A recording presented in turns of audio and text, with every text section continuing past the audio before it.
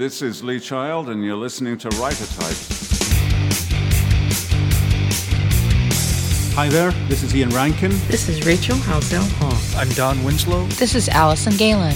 That's a great question. Well, that's an interesting question. That's an excellent question. I'm Alifair Burke, and this is Writer Types with Eric Beetner and S.W. Loudon. Welcome to the show. I'm Eric Beetner, and with me is the handsome one, S.W. Loudon. Steve, who do we have on the show today? Well, first of all, Eric, I'm only handsome by podcast standards, which means nobody actually has to look at me. I look at you, and I quite enjoy it. Oh, well, that's nice of you to say, and also a little bit creepy. Today, author Susanna Calkins has some suggestions of what to do after our interview is over. We can just play that game of where to hide the body. And Harry Hunsicker shares the reaction of his loyal fans to him appearing on our show. I don't get too much hate mail, which I think is a good thing. And we read between the lines of Sherry Harris's much talked about blog post about giving cozies more respect and get to the heart of the matter. You two are great. Wait, Steve, was she being sarcastic there? One can only assume based on our previous experience with guests that she was being sarcastic, but I think we should take this one, Eric. We need it. You're right. I need that desperately. Thanks, Sherry. Well, the Malmans also do a check-in from the first Wordplay Book Festival, so I'm looking forward to that. But first, Steve, you read anything interesting lately? Well, it's a happy day over here in Steve Loudon land because Blake Crouch sent us an advanced copy of his new book, Recursion. And as you'll remember, Eric, I was over the moon about his previous book, Dark Matter, which talked about a lot of the same subject matter. They seem to tread a lot of the same ground.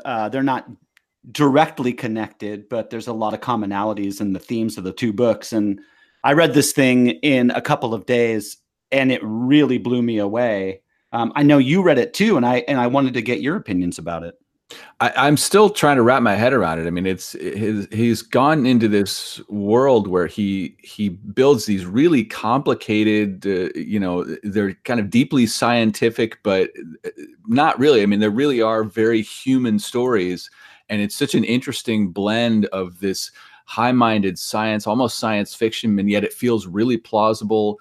But at the core of it, they're very emotional, they're very character-driven, and this one was just almost philosophical while also being a thriller. It was just a really bizarre but really satisfying combination. I'm really looking forward to talking to him in our next episode.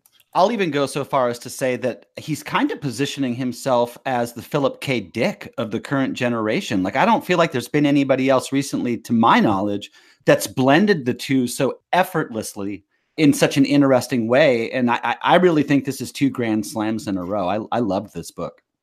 Yeah, we definitely have a lot to talk about. I think that's a very appropriate comparison. And I'll be interested to see what Blake has to say about sort of his motivations behind it. And also just to figure out what the heck happened. It's a real mind bender. Well, Eric, there is no easy transition from Blake Crouch to our first guest, who is Susanna Calkins, author of the Lucy Campion historical mystery set way back in ye olde England. Well, now she's back with the start of a new series, and while she's still sticking with the history, it's a much more recent history. Murder Knocks Twice takes place in 1929 Chicago at the height of Prohibition. Your Lucy Campion series is set in 17th century London, but your new Speakeasy Murders are set in 1920s Chicago. So do you ever get sick from all this time traveling? That's a great question. No, it's really funny to me. Some people think like, whoa, that's so different. But, I'm a historian by training, and I've taught world history from the beginning of time to present. And so like this time period is like known as the modern era. So I'm like, oh, it's all the same time period. But, of course, it's pretty radically different. But it's been fun to try something different, try a new time period, one that I'm a little physically closer to. And actually, there's a lot of people who are physically closer to it, too. So it's actually a really interesting time period. Oh, did you go out and talk to anybody who lived through that time?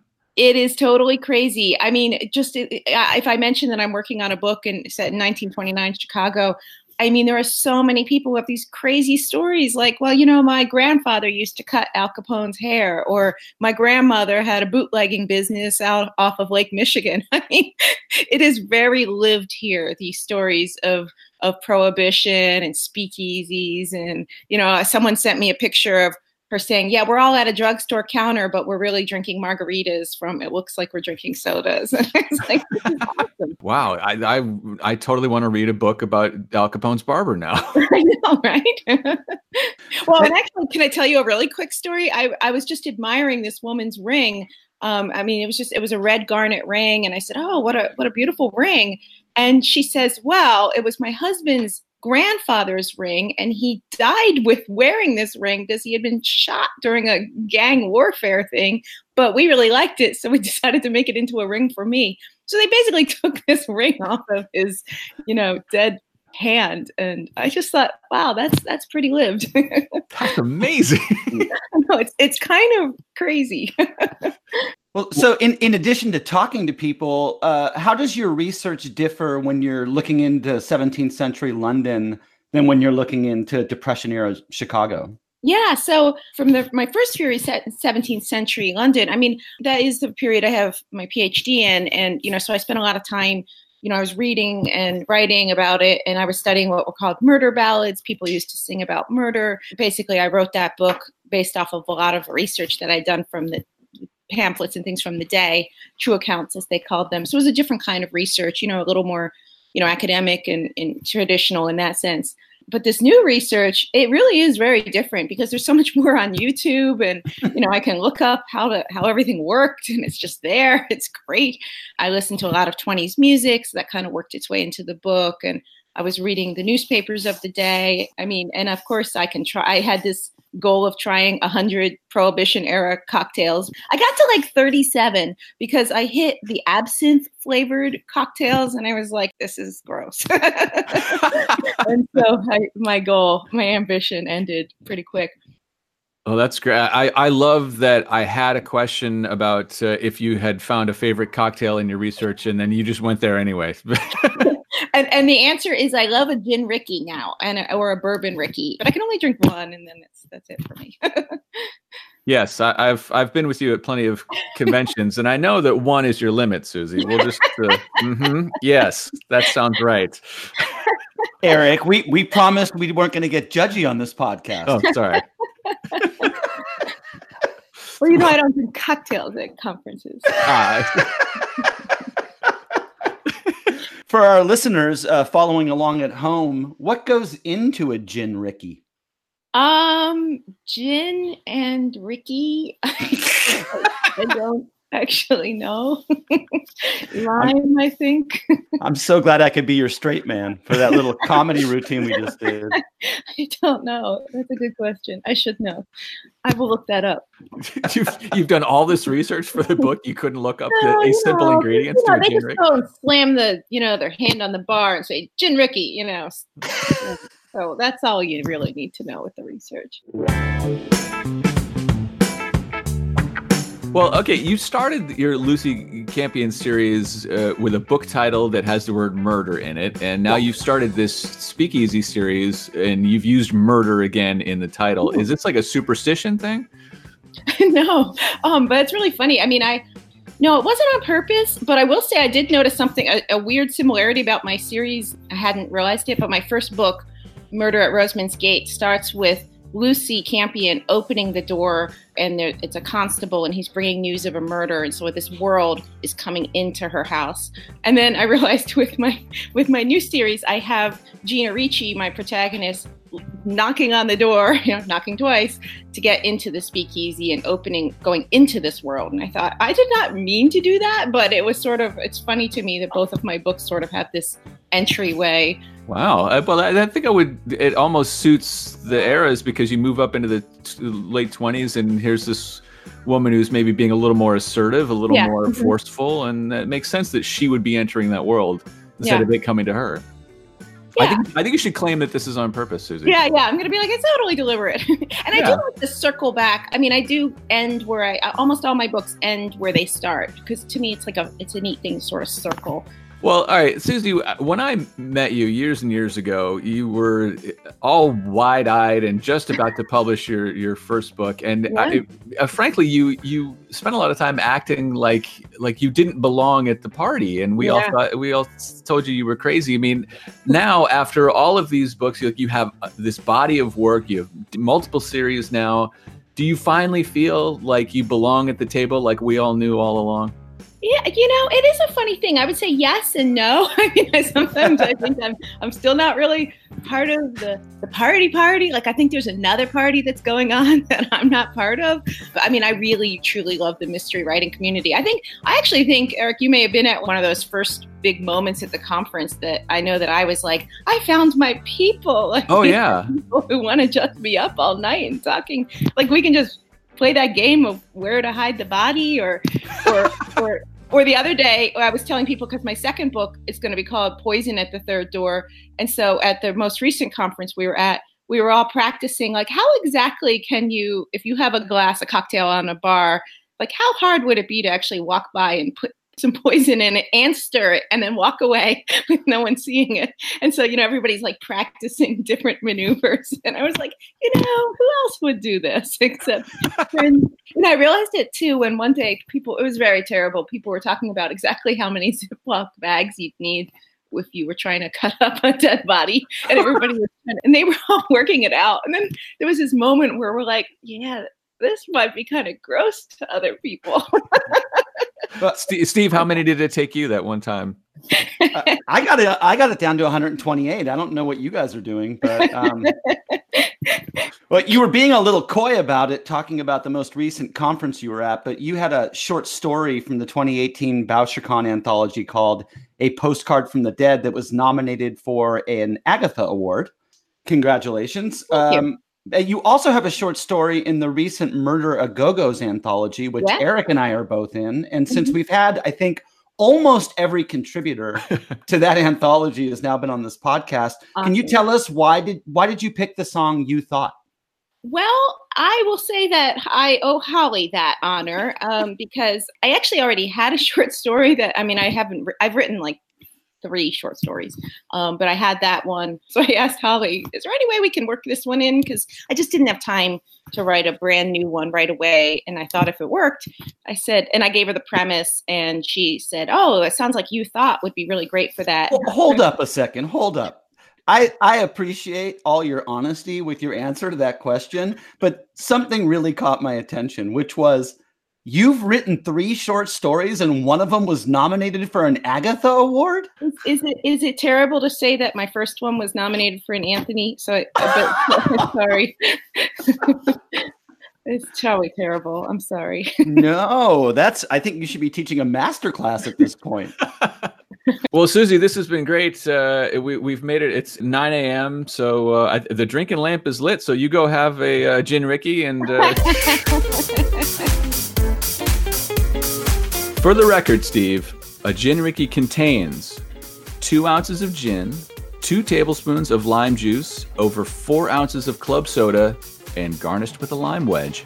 Nobody loves a drink recipe more than when it comes from a sober guy. I'm just trying to educate our listeners. I mean, the whole point of this podcast when we started it was to educate, right? I don't think we ever specifically talked about recipes, which actually gets us into Cozy Land, which we'll address later on. Well, next up, we have the author of one of my favorite book series going right now, Harry Hunsicker, whose new Arlo Baines thriller, Texas Sicario, is out right now. Harry's from Texas, writes about Texas, and loves all things, you guessed it, Texas. Except for maybe one particular Texas Ranger who I really hope isn't listening to this episode.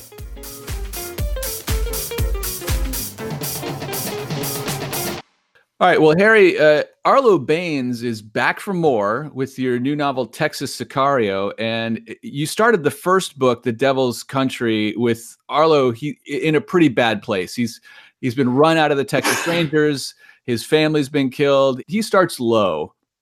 Why was it important for you to start his story in that really dark place? I wanted to start a story. I wanted to have a story that was not bogged down with a strong sense of place. Most of my books are in Dallas, and I wanted to get a character out of Dallas and in a place that he didn't know anything about. So I wanted him to have no resources, because the way he is, his character is, he has lost his family and his job, and he's got nothing. And now he is, in a sense, lost his place of being. So he is in a completely, it's not alien, but for lack of a better word, it's an alien kind of a terrain. So he's got nothing but what's in him, inside himself. And so I was trying to do something fresh and new for me anyway. It works because I love these books. Thank you. I'll just get that out of the way right at the top here. Arlo isn't just your standard ex-cop. He's an ex-Texas Ranger. What does that mean to Texans?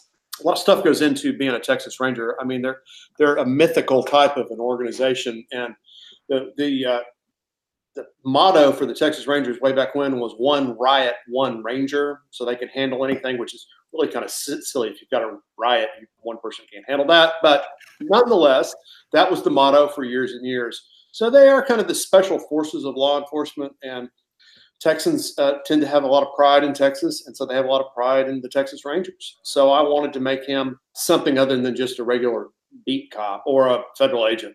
I have to ask, are there any pitfalls to writing about the Texas Rangers after Chuck Norris became the face of the division? I totally forgot about that. How could you forget about Chuck Norris?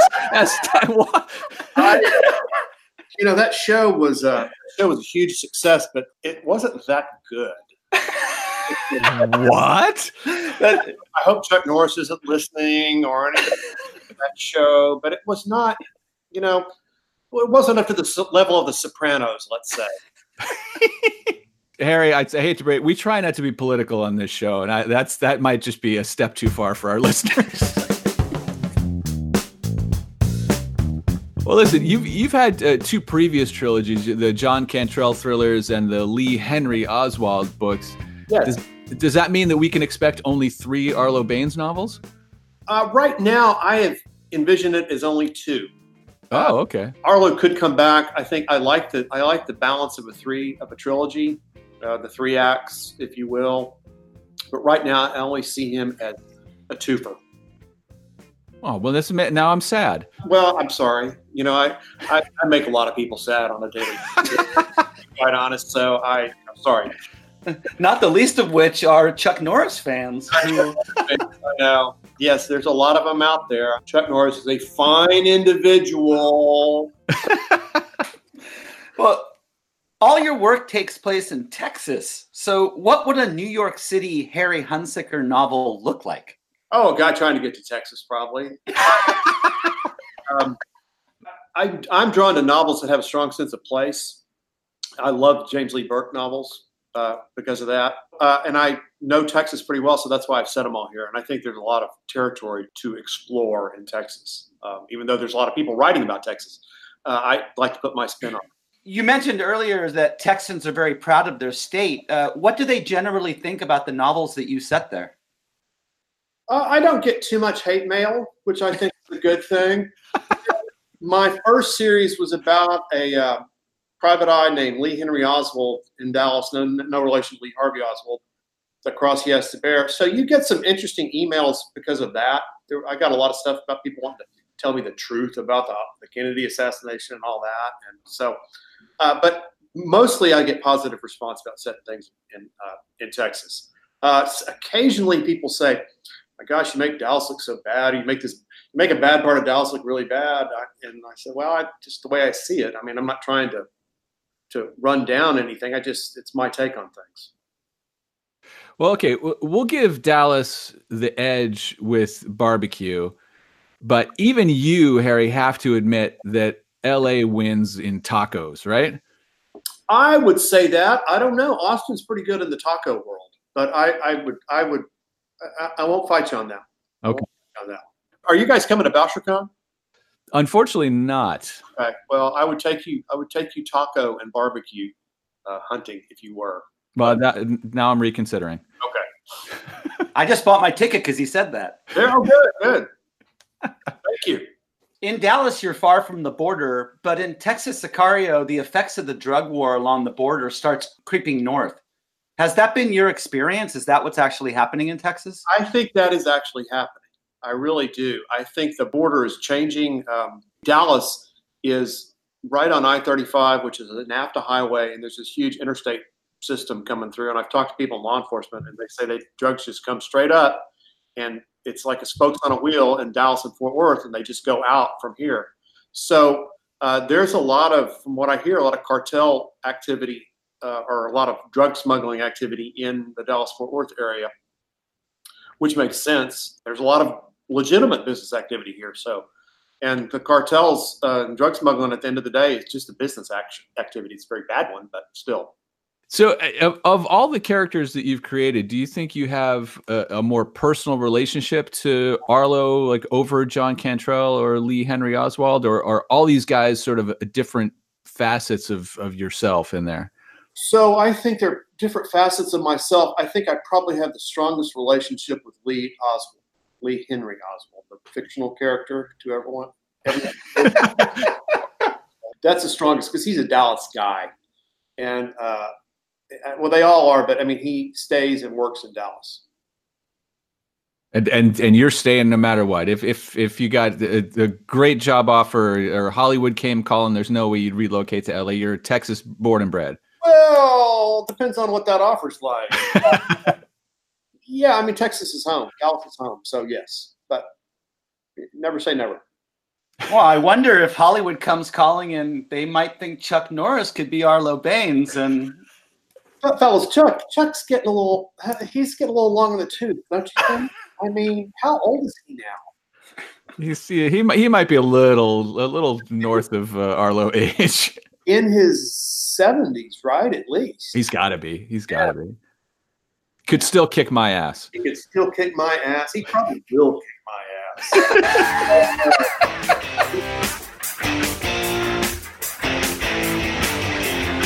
Well, Steve, I think we just made Chuck Norris's shit list.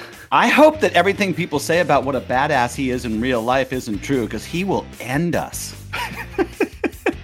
Well, I want to do a little more fact-checking here and confirm that we are truly an educational show. Chuck Norris is currently 79 years old. And yet, he could still end us. I agree. Well, in the time we have left before Chuck Norris comes kicking down our door, we go now to the Malmans, who sent us this report from the grounds of the brand new Wordplay Book Festival. Well, they were there to take in a full day of books and other fun stuff, and this was finally Dan's chance to stalk his favorite author, Stephen King. Eric, I think you meant to say talk. You just said stalk. Oh, no, I know what I said. Hey, everybody, it's Kate. And Dan. And we are getting ready to head out to the inaugural Wordplay Book Festival in Minneapolis. Some of the authors that are expected to be there are Scott Turow, Amy Tan, Rachel Housel Hall. And Stephen King! Dan's really excited to go see Stephen King. Before we head out, Dan, why do you like Stephen King? When I was in high school, there really wasn't a category called YA. You know, my freshman year of high school, my friends and I, we would get together in the school library, and we'd pretty much start reading the shelf, all the Ks from the left side all the way to the right side. I'm already a kid that's reading comics, really suck at gym class. So, I mean, you take somebody like that and you fill them up with Firestarter, Carrie, The Dead Zone, and already you're reading stuff like dark political science, conspiracy theorist, Twilight Zone style stories, and you're going to get somebody that's impressionable at a young age. So this is a big deal for me. I'm super excited. Are you creating a special balloon suit so you can hover over the stage to drop in and meet Stephen King? I call it my Pennywise suit. So I'm just filling up a whole bunch of red balloons with helium, float over the crowd, and yell out, "I'm your biggest fan," as loud as I can. And I'm pretty sure I'm not going to end up in jail. But just in case, I'm calling all of you out there in podcast land for bail. So stay tuned to see if we end up in wordplay jail, real jail, or just in the back of the room being very quiet and nervous and shy. See you soon.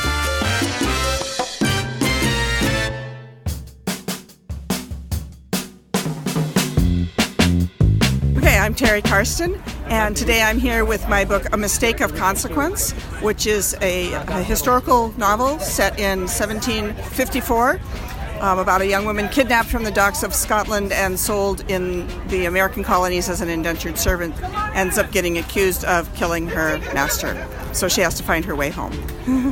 Okay, so we're here at Wordplay in Minneapolis, set in the Midwest. So what makes the Midwest such a great spot for readers and writers, specifically of mystery fiction? The Midwest has an awful lot of hidden places. The history and the area of the Midwest is not nearly as well known as some of the coasts, and so it's a great place to explore different cultures and different ways of looking at where crime happens.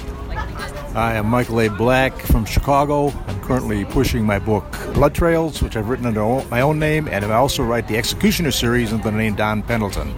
So you're from the Midwest, and we're here in the Midwest. What makes the Midwest so great for mystery writing? Well, the Midwest is great because we have all the variation of all four seasons, and it's also the sort of the birthplace of organized crime. So we have a lot of history to draw upon. Hi, I'm Christine Hewsome from Buffalo, Minnesota, and I write two mystery series set right in the county, right next to Hennepin County. So Wright County, thinly disguised as Winnebago County, and the Winnebago County Mysteries. And I also have a cozy mystery series, the Snow Globe Shop Mysteries. They're cozy, but not too cozy. Okay, so your books are set in the Midwest. You write in the Midwest. What makes the Midwest such a great spot to set murder mysteries? I can only really speak for Minnesota, but people tend to really support the artistic community, the creative community. We have more mystery authors per capita in Minnesota than any other state. So we've got, our readers are smart people. They like to solve crimes, and they also like justice. They want that bad guy to get caught and put in jail. I'm Shelley Kubitz-Mahana. I am a board member of Mystery Writers of America Midwest chapter. What makes the Midwest so, rife for mystery writers and readers is honestly probably the cold winters, the places where we can bury bodies, and then just honestly, the state of Minnesota and the Midwest in general really does put a precedence on enabling, artists and writers. We have a lot of wonderful programs in place that, facilitates art. And so it's a great time to be an artist or writer in the Midwest because we have wonderful readers and, again, long winters. Do you think the long winters help to make that community because we spend so much time by ourselves that we're just happy to see other people? That could very well be part of it, yes. And what is it about these long winters that make people want to tell stories about killing each other? You have to have a pretty, interesting constitution to thrive and survive these long Midwestern winters. And, storytelling is kind of a art where we're entertaining each other. So those of us who tell stories about, where the bodies are buried might be a little bit more twisted than the rest of us. Hey, this is Jordan Harper. I wrote the novel She Rides Shotgun, and someday I hope to write something else and finish it, but let's not get ahead of ourselves. And I'm here to talk about what makes a good writer's community, which I think the best thing you can do to have a good community is to freely intermix and learn how to be honest with each other and give notes to each other in a way that is like Tim Gunn does it on Project Runway. I watch a lot of Project Runway because I think I've never seen anybody be able to give advice to creative people that is both extremely empathetic and extremely honest at the same time. And I'm not joking at all. I think he is masterful at it. I've had editors, fellow TV writers, executives give me notes, and I've had to give notes to a lot of people. And I really think the ability to do both those things, both be honest and kind at the same time, is the most important gift that anybody can have if you really want to foster each other and help each other.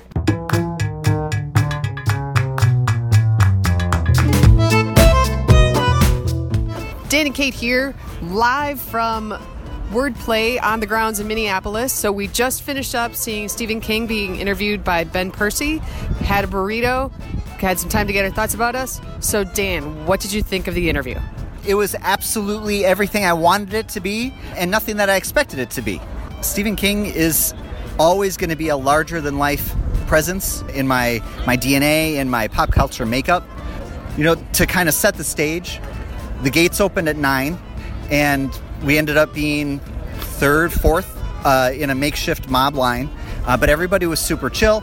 Everybody was there for the same thing. It was, like you said, Kate, very much authors are these people's rock stars. And that's the attitude everybody had. Everybody was cordial and kind and knew it was close quarters and no one was pushing. There was no crowd surfing? Well, I tried to, because I was wearing my balloon suit as I hung over the crowd like the inflatable pig in a Pink Floyd concert, still screaming, "I'm your biggest fan." And when he came out, we could tell it was going to be a relaxed, fun interview, because before they came all the way out, Ben Percy and Stephen King were taking pictures and laughing and talking with the security guards. Everybody was there for the same thing, even the people working the crowd. I had a blast, and it's something I'm never going to forget. Well, that was a damn shame that they did not get to talk to Stephen King, Steve. I'm starting to doubt the power of the Writer Types press pass. Eric, I'm going to go a different way with this and say that I think Stephen King and Chuck Norris are listening to this episode together right now. That is two people we do not want to be on the wrong side of. This may be our last episode. We love hot button topics on the show. Recently, we saw an article written by author Sherry Harris, which called out the writing community for being unkind to cozy authors. Well, we knew right away we had to talk to Sherry to clear this up and to stand up for authors no matter what you write. All right, so Sherry Harris is with us. And Sherry, you are the author of the Sarah Winston Garage Sale Mystery Series, which could be described as a cozy mystery series. And we read an interesting article that you wrote where you sort of took the mystery and writing community to task a little bit because of all the put downs of the cozy genre. Tell us what set you off. Oh, I think it was just an accumulation of things. I had gone to a lot of conferences and I was a little tired, and I just heard so many comments over the years about, they're not real books and they don't have any value. And I just had heard enough of it and I was a little annoyed. As somebody who might have, on occasion, had a little fun at the cozy community's expense, although I don't think I ever went as far as to say they weren't real books or that the genre doesn't count. But I might have had some fun with puns and cats and that kind of thing. How do I, as a hard-boiled writer, make amends to you? I don't think you have to make amends. I just kind of wrote the blog. I didn't think it would become a big deal. And I think the thing is, and it, I think most authors know this, that writing is hard. All writing is hard. People put down poetry. People put down romance writers. And I just wanted to say and have everyone say, you're right, writing is hard. What made me feel kind of bad is then readers were saying, oh, I get put down for buying these books or checking them out of the library. And that's even worse to me. Well, 1,000,000 times worse. Right, Yeah. right. Well, the thing I'm going to jump in with what impresses me about the traditional mystery. I have discovered, and I discovered early on, that when you are really mapping out those unraveling puzzles over the course of a novel like that, I'm not smart enough to be able to hold a reader in suspense for 250, 300 pages while you're dropping clues that aren't completely obvious. I mean, there is a lot of almost math involved in writing these traditional mysteries, right? Right, there is. I think sometimes I've done it successfully, and sometimes I always feel like there's one clue in there that everybody's going to go, aha, I knew that's who it was. So it is like playing a game with your readers. And do you ever feel like a little bad for manipulating them if you're trying to sort of point the finger at somebody, but then at the last second you go, aha, but no, it was this other guy? Not as long as I've laid it all out there. I wouldn't want to at the last minute have some complete stranger come in and, oh, it was him. That was never in the story. that would be unfair. But as long as everybody has a good chance of figuring it out, then I'm okay with it. Like, how about this? Is it more satisfying to have a reader come up and say, "Oh, you completely fooled me with this one, and I never would have guessed," or is it kind of fun to have somebody say, "Oh, I figured it out. I knew it. You didn't fool me"? I hate it when they say that. I want to fool everybody, including the people in your own life, especially them. So you're not a trustworthy person, is what we're getting here. Apparently not. I gave my husband my second book, and he was going on some trip. And for some reason, just as he left, I told him who did it. And this was, like 4 or 5 years ago. And every time I mention something about my books, he'll go, "Oh, yeah, you're going to tell me who did it again?" Yeah. You should just start lying to him and let him figure it out when he reads the book. And then you could test him to see if he actually read the book. Oh, excellent point. Excellent point. You two are great. That's the mystery writer's mind. Yeah, we're good at setting traps for our loved ones. Well, look, Sherry, I personally love music, and it's something that Eric and I bond over. And so consequently, a lot of my crime fiction, although it's more on the hard-boiled end, revolves around music. And from an outsider's perspective, it seems to me that a lot of cozies are driven by the author's specific interests, like garage sales or wine or cooking or pets. But I don't see that as much on the hard-boiled end of the spectrum. Do you think that that's true for cozy writers? It is to some extent, but you would be surprised by the number of cozy writers who know nothing about what they're writing about. They research it like anyone else would do for another book. I happen to love garage sales, so it was perfect for me, but I will not spill the secrets that I know about authors. Well, so I went through and looked at the titles of your Sarah Winston garage sale series, and the titles of these books are amazing. The Gun Also Rises, I Know What You Bid Last Summer, A Good Day to Buy, All Murders Final, The Longest Yard Sale, and the first book, Tagged for Death. So can you tell me when puns in titles became so prevalent in the cozy universe? I don't know, to tell you the truth. So I wrote my first book in 2013, and it was a thing by then. But that's a really good question. We're gonna have to do our research, because I'm obsessed with the fact that they seemingly, it's an endless well that the authors can pull from. Or are all of your titles yours, or does the publisher feed you some?